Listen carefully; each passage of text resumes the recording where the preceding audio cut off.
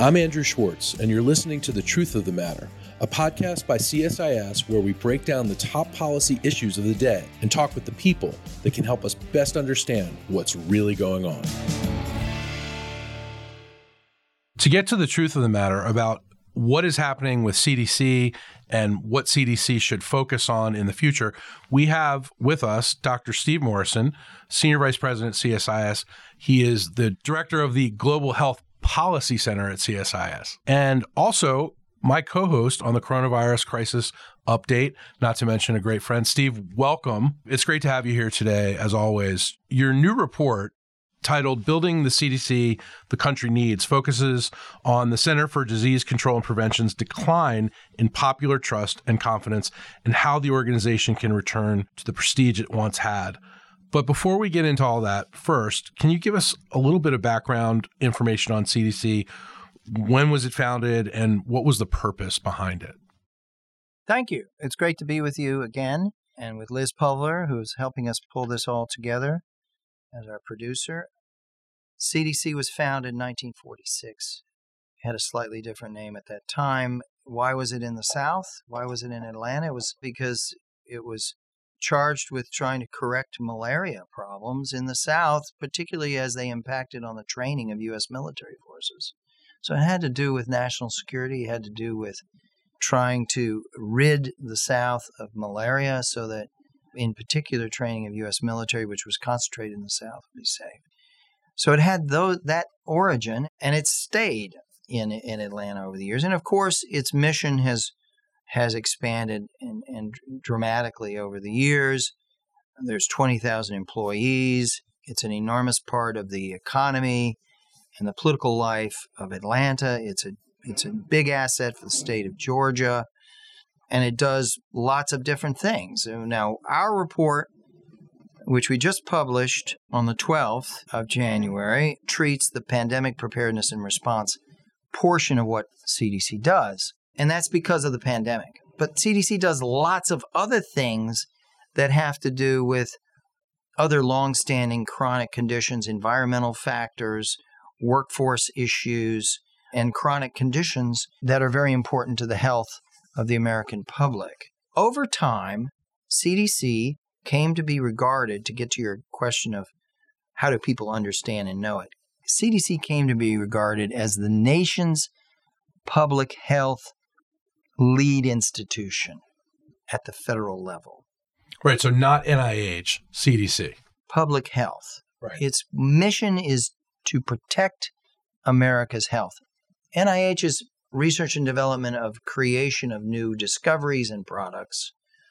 CDC exists to support 3,000 state and local public health authorities that exist at the state level, at the tribal level, at the local level, at the territorial level, Guam, Puerto Rico, Solomon Islands. And so that's core to its mission, is to be able to provide technical support, to be able to provide data, to be able to provide the best science that can possibly be delivered and shared to inform the work across our nation of those agencies that are there to protect America's health against dangerous outbreaks of a variety of kinds.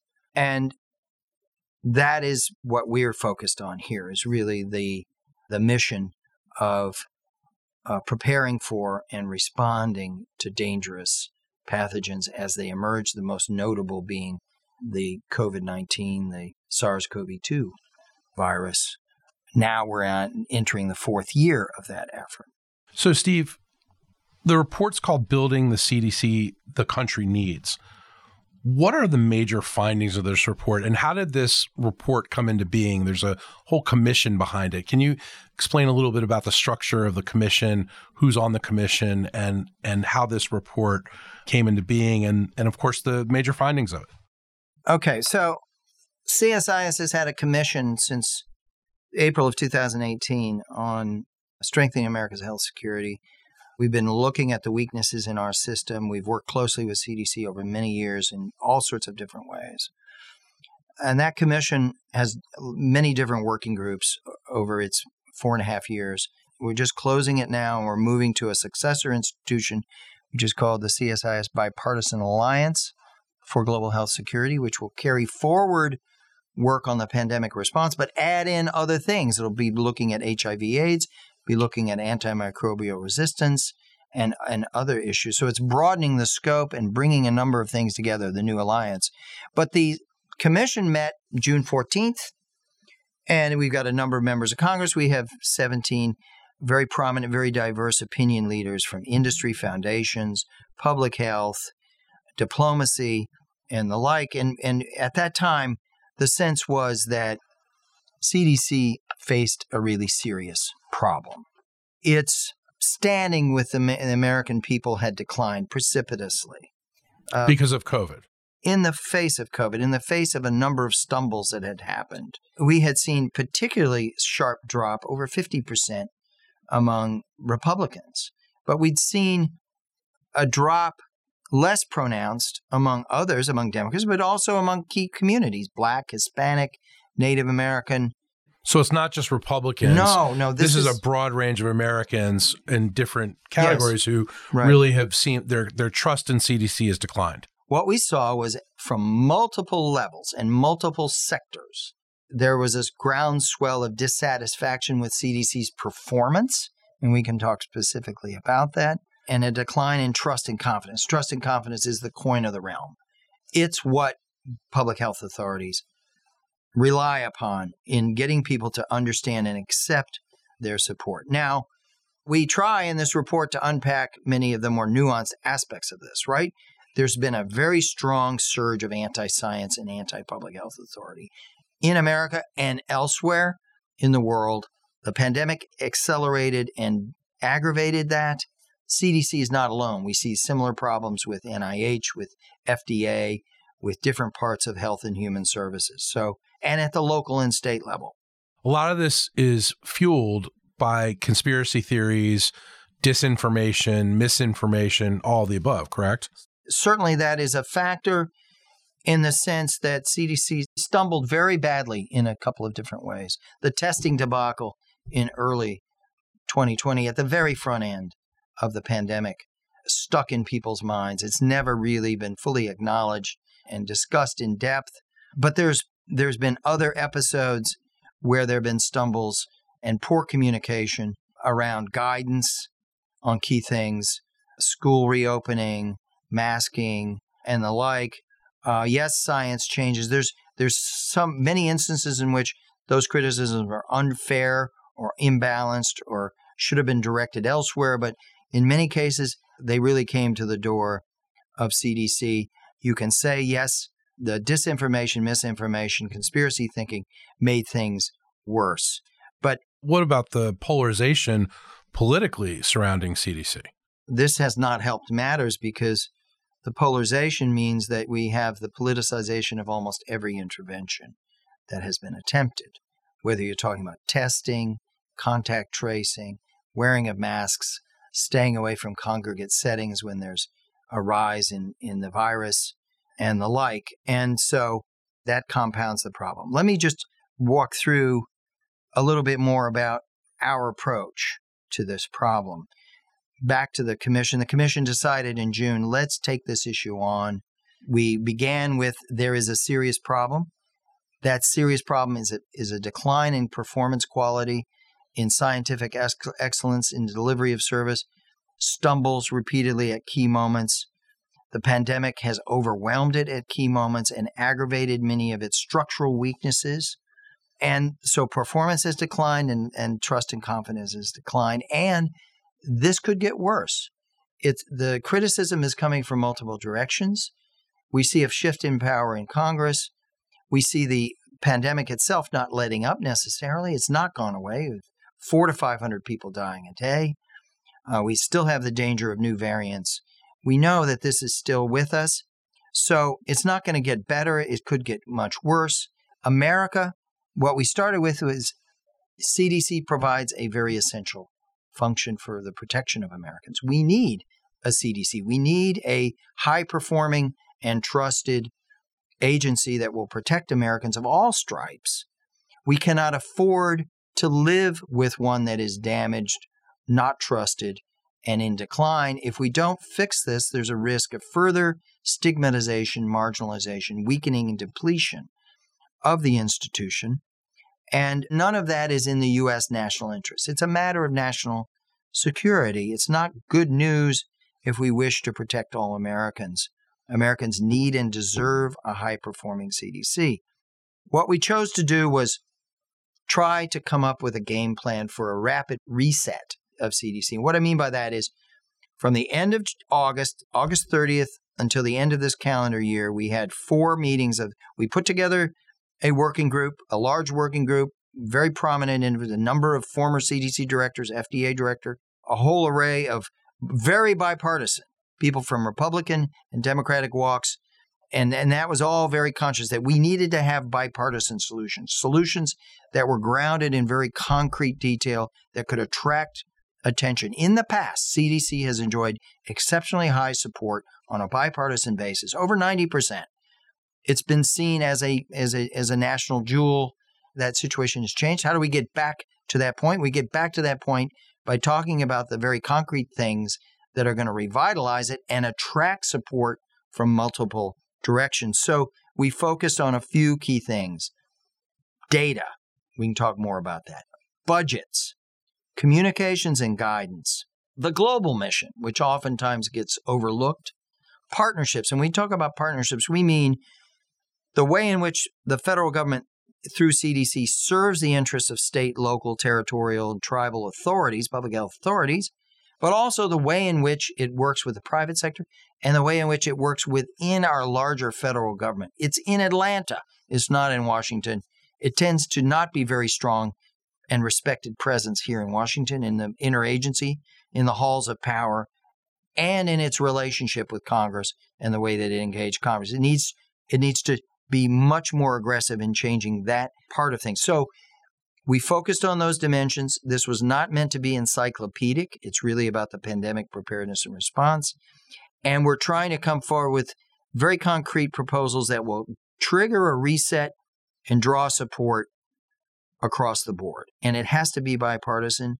We listened very carefully. We went out and talked to all sorts of people privately. I co-chaired this with Tom Inglesby, a wonderful person, directs the Center for Global Health Security at Johns Hopkins University. He was amazing to partner with. Michaela Simoneau on our staff also did an amazing job of pulling all of the pieces together. And we put a working group together, as you'll see in the document, 36 other folks of remarkable diversity and achievement. And we knew that this was not going to be easy. As you say, CDC exists in a political ecosystem that is highly charged right now.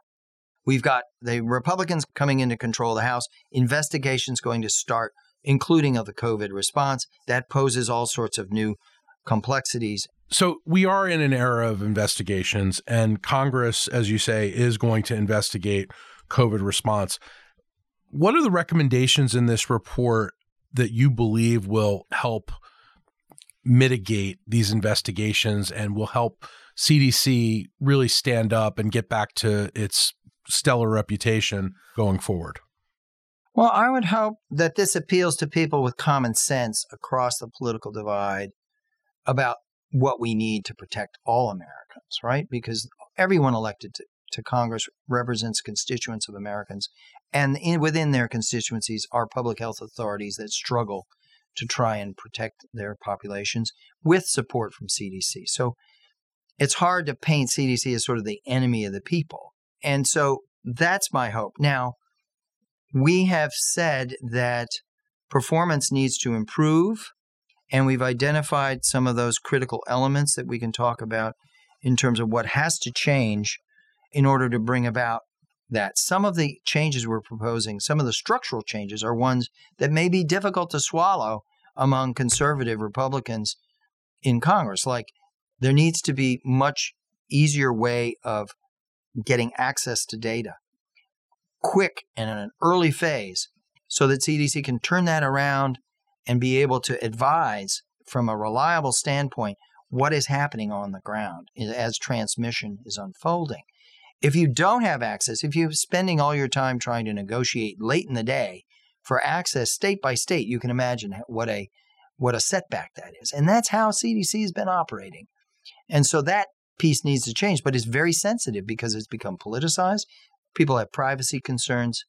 We need governors and state public health authorities coming forward and saying, we really do want to try and find a way forward in negotiated access, bi-directional access around data. We need to find a way forward. Yes, on budgets, but that's going to be tough. That's going to be tough.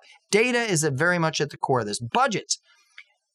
CDC's budget is divided into, several years back, 6 years ago, it's divided into 13 categories within 160 sub earmark lines, 160, with very rigid provisions around not being able to transfer. So as you can imagine, as a crisis emerges and you need surge, you need to deploy staff, you need to have cash ready to do things, you need to deploy into the field. There's very little flexibility in that. So they need, not only do they need to be able to get to the data, they need to be able to have the flexibility to surge at the earliest possible moment and not have to go beg and wait until things start to flow in that regard. Your question around what is going to bring people back to trust, have higher trust and confidence, a couple of things. One is people that are maybe deeply skeptical of the value of CDC. One thing is performance. If their performance improves in a visible way, then people begin to relax and say, oh, I see that now. I see that they're bringing a gold standard science to the table. I see they're delivering things that benefit my state and my local communities. I have people saying, these folks came and they helped us get through this crisis in a very real way. So performance, communicating the returns of the performance, that's one thing. Another thing is the themes that are out there right now are transparency, accountability, and equity are terribly important concerns.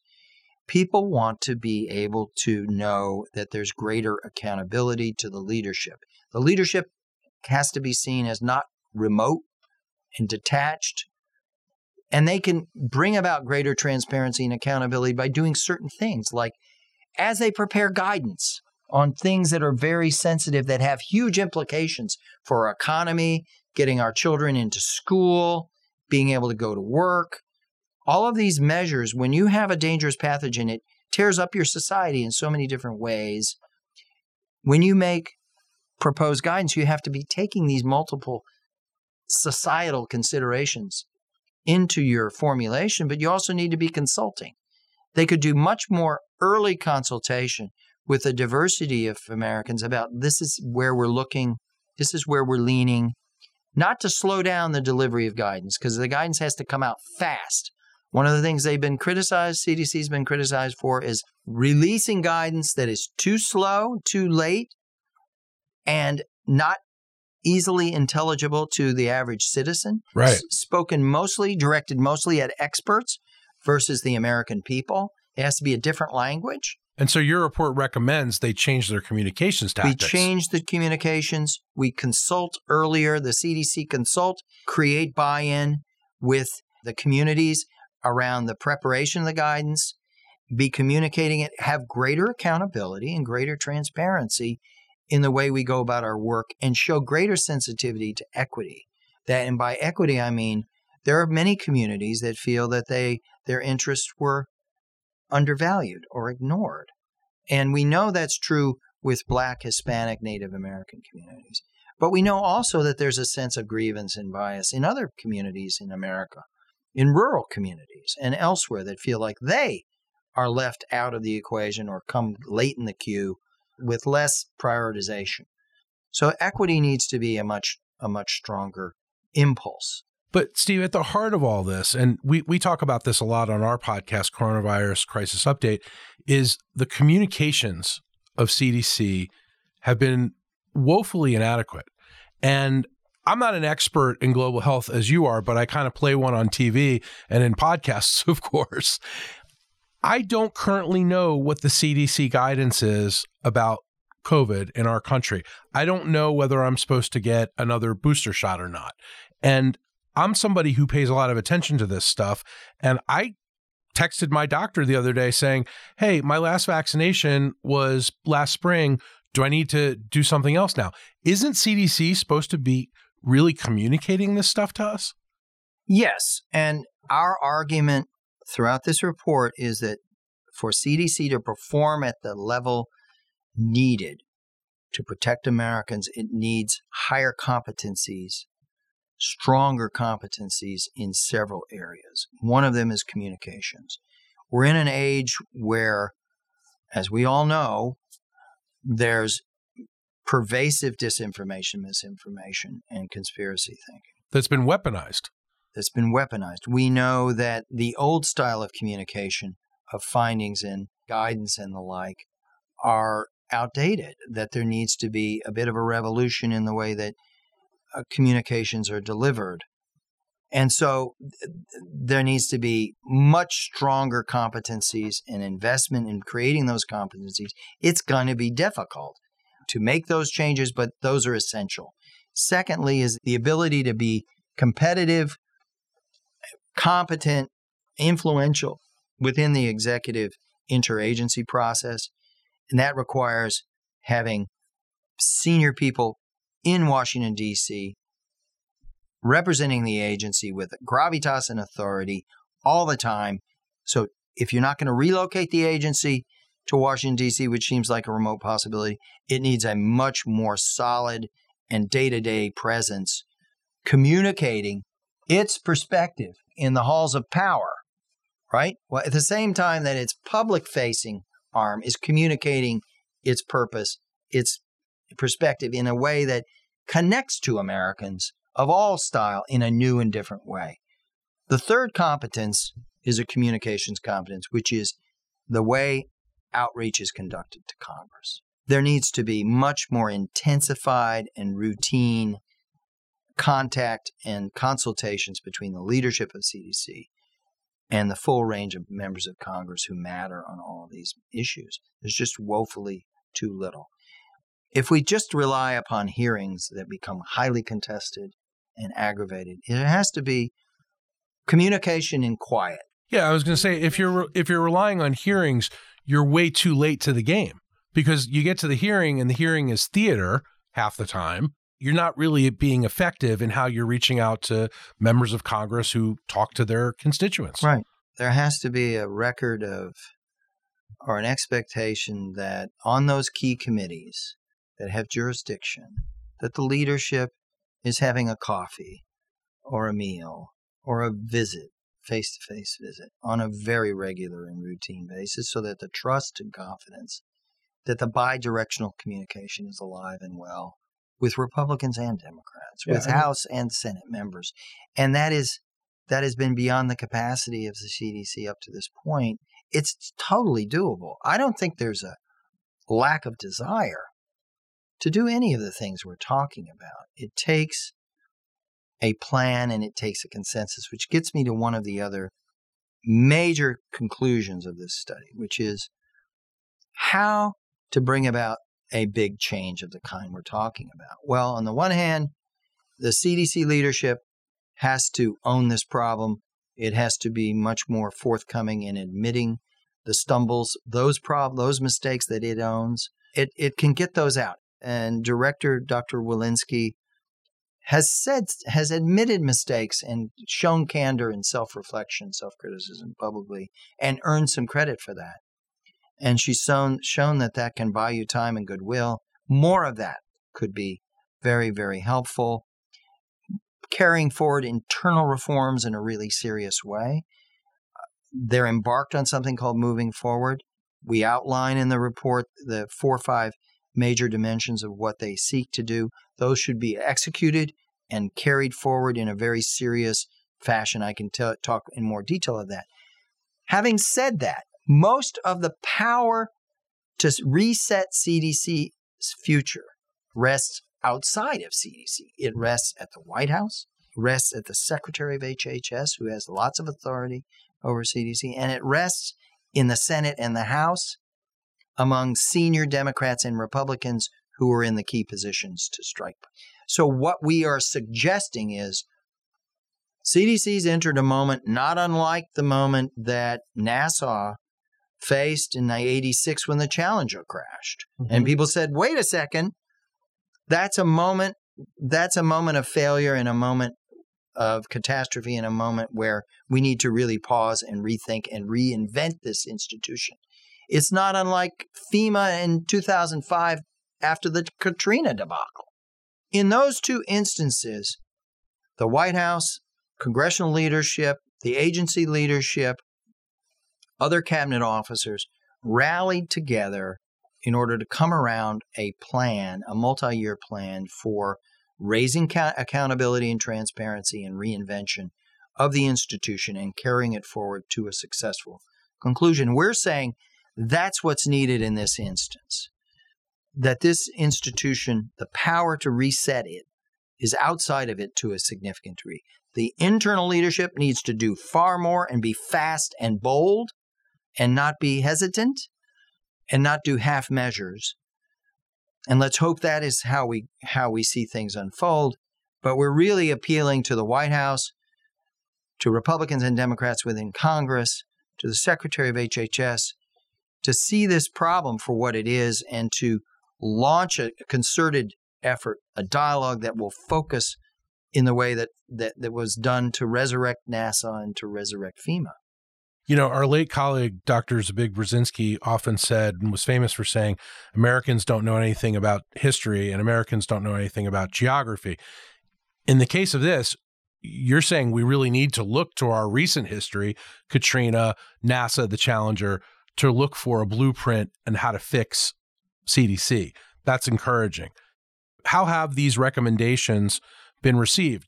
You and the people in the commission have lots of relationships at all levels of government, including the leadership of the CDC, including the public health leadership in Congress and in the White House.